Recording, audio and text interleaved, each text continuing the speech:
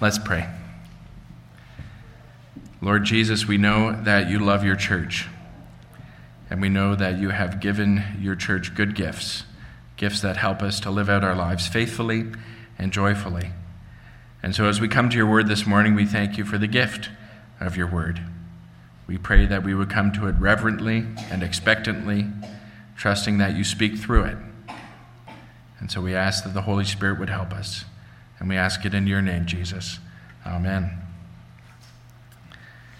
Well, there's 4 separate men that I'd like us to think about this morning. All 4 of these men died a long time ago, but I trust that they're all still very much alive. They're still very much alive in heaven. All 4 of these men are mentioned in the verses that we'll be looking at this morning. And we'll be looking at the book of Philippians, chapter 2, verses 19 through 30. The first man is the Apostle Paul. Maybe some of you have heard of this fellow. He was indeed an apostle, which means that he was someone who was directly commissioned by the Lord Jesus Christ to be a leader in the church, and someone who was commissioned by Jesus to spread the good news far and wide. It was Jesus' apostles who set the parameters around Christian doctrine and delivered to us, on behalf of Christ, the body of faith, which we still receive today. We say the Nicene Creed every Sunday, trusting that it's what Jesus would want us to say, and trusting that it's what the apostles believed. The Apostle Paul was used by the Lord Jesus to plant the church in Philippi. The Apostle Paul was used by the Lord to write the text that we have before us today, the letter to the church in Philippi. And we'll come to more about Paul later. The second man that I want us to think about this morning is a chap called Timothy. As you may remember, Timothy met the Apostle Paul when Paul came through Timothy's hometown of Lystra. Timothy ended up joining the Apostle Paul on his missionary journey, and the two of them became quick friends. Arguably, Timothy was the Apostle Paul's closest friend and his most consistent colleague in his missionary endeavors. He was also used by the Lord to plant the church in Philippi. And according to chapter 1, verse 1 of this letter is also in a sense from him, right? Paul is writing on behalf of himself and Timothy to the church in Philippi. The third man is a fellow called Epaphroditus. And Epaphroditus was a Christian gentleman from Philippi who had been sent by his friends to deliver a gift and some good news to the Apostle Paul. We learn in this text that he was a great help to the Apostle Paul and that he was well loved by his friends in Philippi.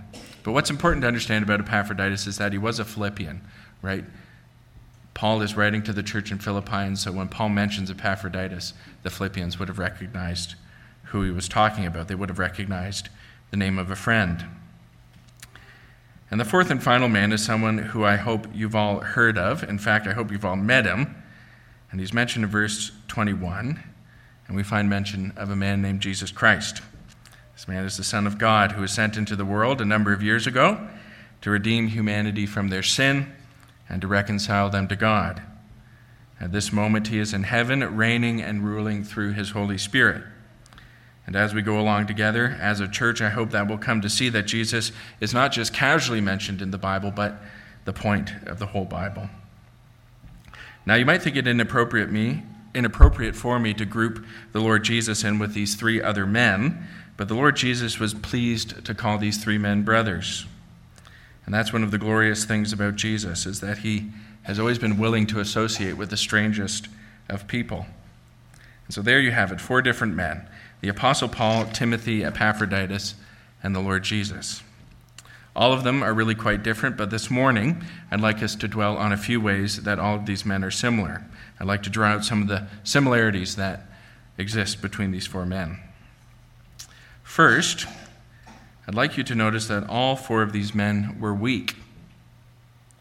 Their lives were defined in one way or another by weakness. When the Apostle Paul wrote his letter, he was in prison. He had been stripped of his rights and his dignities. He had been deprived of his resources. He was down and out. Multiple times throughout the Bible, Paul refers to his own weakness. He admits that he was a weak man. Timothy was also weak. Timothy is mentioned a great deal throughout the Bible. He's mentioned in 12 of the biblical books. His name is the title of 2 of our biblical books. And as the Bible develops a portrait of Timothy, we find a man who was rather young, rather sickly, and temperamentally rather shy. And so, in short, Timothy was a rather weak man. Epaphroditus was also weak. Like Timothy, he was rather sickly. We don't know the nature of the disease that Epaphroditus had. It could have been physical or it could have been mental. But whatever the case may be, it nearly killed him. We learn about this nearly deadly illness in this morning's text. And then there's the Lord Jesus, the King of Kings and the Lord of Lords. He too was weak.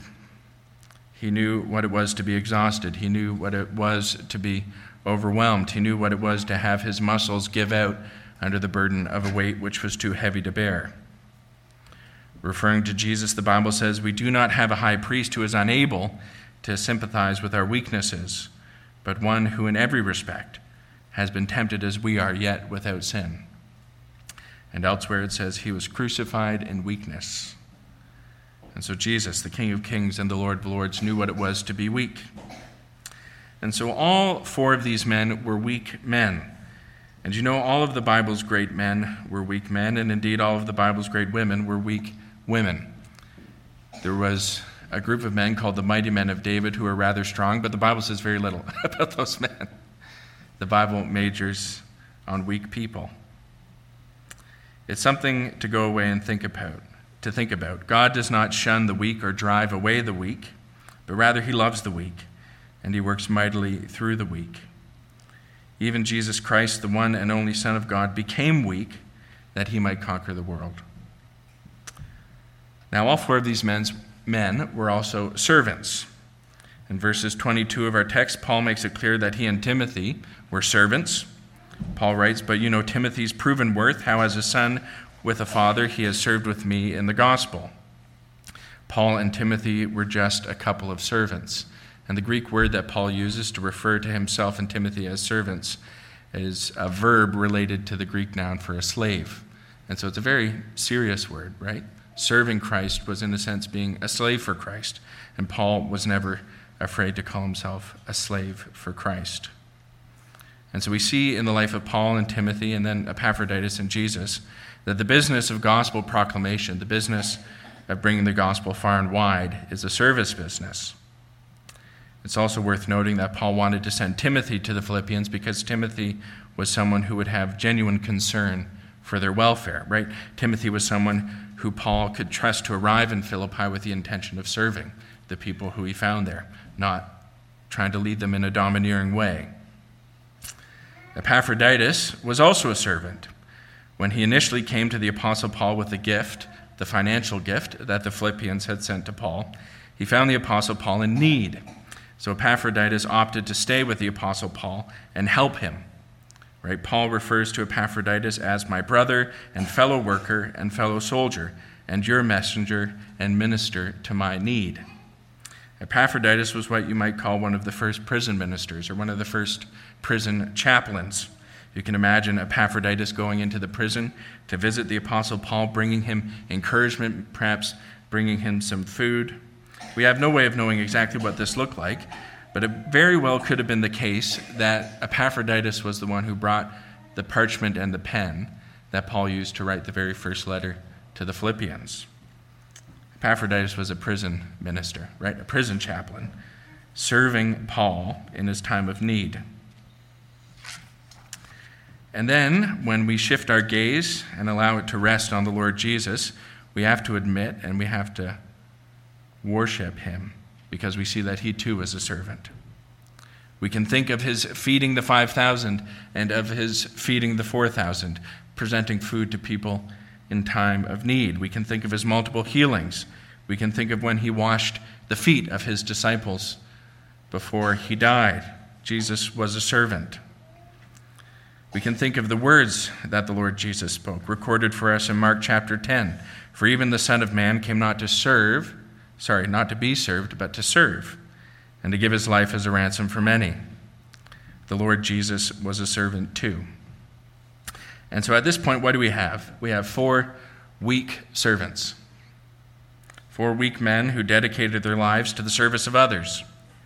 You have old Paul in prison, trying as hard as he can to help out his beloved churches. You have young, sickly, shy Timothy, trying as hard as he can to carry on the missionary work of the church in Paul's absence. You have sickly Epaphroditus, trying to minister to Paul in his need. And you have the Lord Jesus, emptying himself by taking the form of a servant, being born in the likeness of men. 4 weak servants. These 4 men were also men who had a great capacity for sacrifice. All 4 of these men were willing to give up great things for a great cause. The Apostle Paul gave up an illustrious career as a Jewish intellectual and religious leader for the life of a wandering preacher on the fringe of society. In chapter 3 of this letter, Paul will go through his long list of credentials and call them all rubbish. They were something he gladly sacrificed for the sake of Jesus Christ. In the context of this text, what we see Paul doing is sending away 2 of his best friends during his time of need. You can imagine Paul was lonely and in prison. He was depending upon Timothy and Epaphroditus, but instead of keeping them to himself, instead of telling them to stay with him, he sends them away because he's eager to bless the church in Philippi. He's eager to sacrifice for the church in Philippi. Timothy was also someone who made great sacrifices. He left what might have been a comfortable life in Lystra to follow Paul in his missionary endeavors. With Paul, Timothy would have endured persecution, backlash, physical violence, and so on. Furthermore, Timothy was not temperamentally disposed to the kind of work that he ended up doing. And yet he did it, a sacrifice he was more than willing to make. And then we have Epaphroditus, who made sacrifices too. Look at what Paul wrote to the Philippians about Epaphroditus. Look at verse 29 and 30.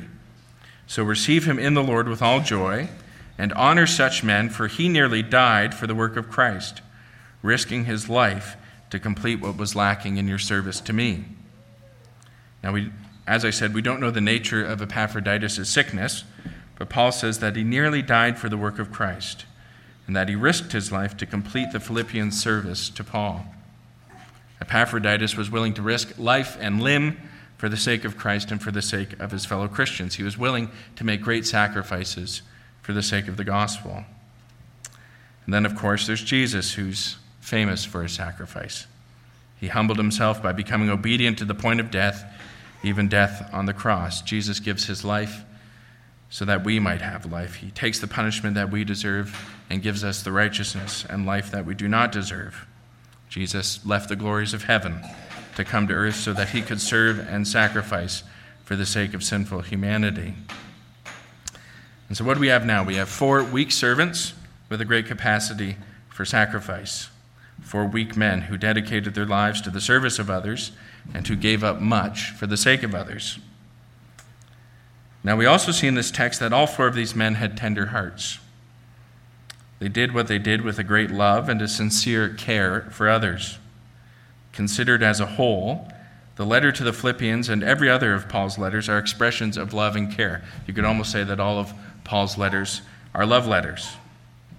Paul wrote to the church in Philippi and to other churches because he cared deeply for their welfare. He wanted them to continue on in the faith and to enjoy all the blessings of Christ. In our text for this morning, Paul says right at the beginning that he's eager to be cheered by good news from the Philippians, and that he's eager to go and visit them. Throughout the letter, Paul expresses his love and his care for the Philippians, communicating to them how much joy he finds in his friendship with them. Also, Paul expresses the sort of care that he had for Epaphroditus in this text. When Epaphroditus was sick, Paul was anxious, and he didn't want to have sorrow after sorrow. And now with regard to Timothy, he's someone who Paul says will be genuinely concerned for the welfare of the Philippians. Paul says that so many others only care for themselves, whereas Timothy was the sort of guy who had the interests of Jesus Christ in mind. Timothy was not ambitious for himself, he was ambitious for Jesus Christ. He wanted the Philippians to enjoy Jesus more, follow him more faithfully, and glorify him greatly. Timothy wanted to forward the cause of Christ in the life of the Philippians. Why? Why did Timothy want to forward the cause of Christ in the life of the Philippians? Because he loved them, right? Because he had a tender heart towards them. Epaphroditus was also tender-hearted. We learned that Epaphroditus was there with Paul, worried that the Philippians were worried about him, right? Sometimes we worry that our friends are worrying about us, and we see that with Epaphroditus. He empathized with Paul in his weakness, and he empathized with his friends who were empathizing with him in his weakness. And then once again, we come to Jesus. Just yesterday, the women of our church finished reading through Dane Ortland's book, Gentle and Lowly. The book is a sort of extended meditation on the words of Jesus found in Matthew chapter 11. Come to me, all who labor and are heavy laden, and I will give you rest. Take my yoke upon you and learn from me, for I am gentle and lowly in heart, and you will find rest for your souls. For my yoke is easy and my burden is light. And so here Jesus describes his own heart as being gentle and lowly. He describes his own heart as being tender. Jesus tells us that he too is tender-hearted, someone with a deep love for those who need help. And so what do we have now? We have 4 weak, tender-hearted servants with a great capacity for sacrifice. And finally, I want us to see that all 4 of these men had what you might call the mind of Christ. The Apostle Paul, like Christ, wanted to see men, women, and children saved. He wanted his friends to persevere to the end and to come into the joy of their Savior. Like Jesus, Paul loved sinful humanity and wanted to see them redeemed and made new. With regard to Timothy, we're told that he didn't look to his own interests, but that he looked to the interests of Jesus. Timothy was concerned with the glory and the purposes of Jesus. His whole life was governed and guided by the truths and realities that he had found in Jesus. And this is much of what it means to have the mind of Christ. Timothy was taken up with what the Lord Jesus was taken up with. Epaphroditus, as we've noted, almost died for the work of Christ. Epaphroditus considered Christ and the cause of Christ worthy of his life.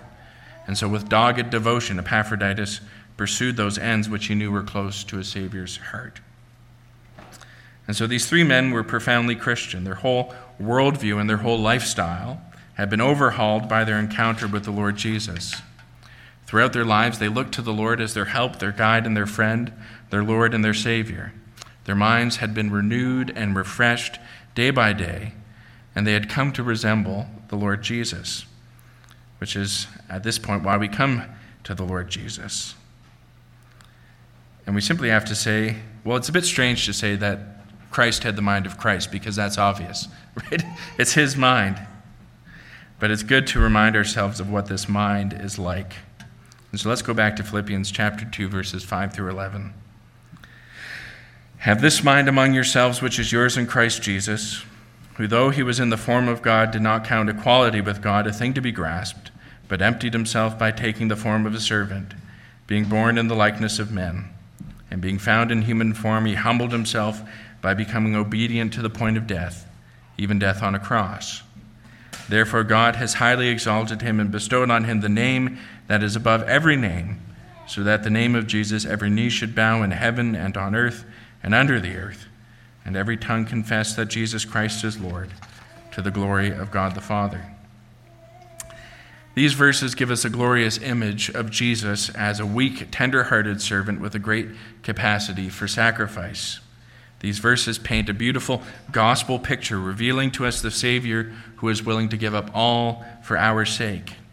It's this Savior that captured the hearts and minds of Paul, Timothy, and Epaphroditus and made them into the men that they were. And I hope we all realize that the similarities between these 4 men are based on this profound truth, that love for Christ produces Christ-likeness. I'm going to say that again. Love for Christ produces Christ-likeness. The reason that Paul, Timothy, and Epaphroditus looked like Jesus is because they loved Jesus. Now, before I close, I want to mention the fact that in our text, it's very clear that Paul is communicating to the Philippians his future plans. Right? Paul is wanting the Philippians to know that they should expect Timothy and Epaphroditus. And so at this juncture, I want us to pause for a moment and wonder together why Paul was so eager to send Timothy and Epaphroditus. We see that Paul wanted to be cheered by good news, and we see that he wanted to calm the anxieties of the Philippians for Epaphroditus. But there's something else going on here. And so let me ask the question this way. What happens when weak, tender-hearted servants with a great capacity for sacrifice and the mind of Christ come together? Let me ask that again, because long question. What happens when weak, tender-hearted servants with a great capacity for sacrifice and the mind of Christ come together? What's going to happen when Paul sends two of his best friends to his other friends in Philippi? What's going to happen when these weak, tender-hearted servants with a great capacity for sacrifice and the mind of Christ come together? And here's the answer. Here's the answer which you see all throughout the book of Philippians. The result of this kind of coming together is joy in the Lord. Paul himself wants to be cheered by the Philippians, and Paul wants the Philippians to receive Epaphroditus with all joy. The letter to the Philippians is littered with the language of joy, right? The letter to the Philippians has this great sort of forward motion, this great sort of chugging forward feel. Paul wants his friends in Philippi to come together and to work together for the sake of the gospel. And part of why Paul is so eager for this is because it results in intense joy. And we even see that in the life of Jesus, right? Why did Jesus go to the cross? Because of the joy that was set before him. And what do we get told happens in heaven when a sinner is saved? It says that there's great rejoicing before the angels, right? It's not the angels who are rejoicing, it's God who's rejoicing before the angels in heaven. And so here's the truth that I want to leave you with. A group of weak, tender-hearted servants with a great capacity for sacrifice and the mind of Christ are a joyful group. Coming together means joy. And so it might seem counterintuitive to you, but it's the truth, right? The early church became famous because of its intense joy. And people couldn't quite figure out why they were so joyful, because they were a bunch of weak, tender-hearted servants who were sacrificing left, right, and center. And nevertheless, there was this great joy which was always bubbling up.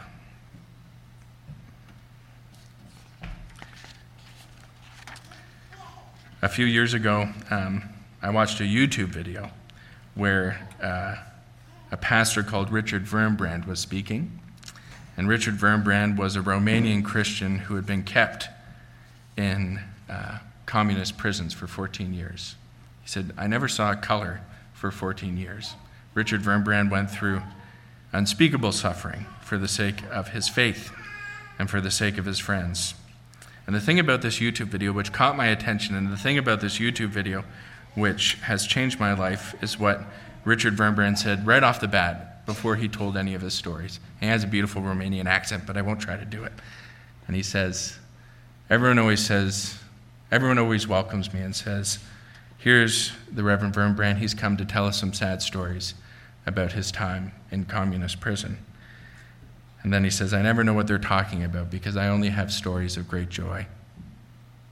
And I thought, how can he say that? He spent 14 years in a communist prison, and yet he only has stories of great joy. But the truth is, Richard Wurmbrand, during his time in prison, was together with a group of weak, tender-hearted servants who had a great capacity for sacrifice in the mind of Christ. And because of that, there was great joy. And so, isn't that lovely? Isn't Christ good? That he enables us to live such a life no matter our circumstances. Let's pray. Precious Jesus, you are a weak, tender-hearted servant with a great capacity for sacrifice. And your mind is beautiful. Your heart for your people is beautiful. And Lord Jesus, we love you and we want to be more like you. We thank you for becoming weak for our sake. We thank you for humbling yourself for our sake, so that we might become like you. And Father, I pray that this group of people would be characterized by the kind of intense joy that comes from becoming more like you and coming together and serving one another. I pray these things in your name, Lord. Amen.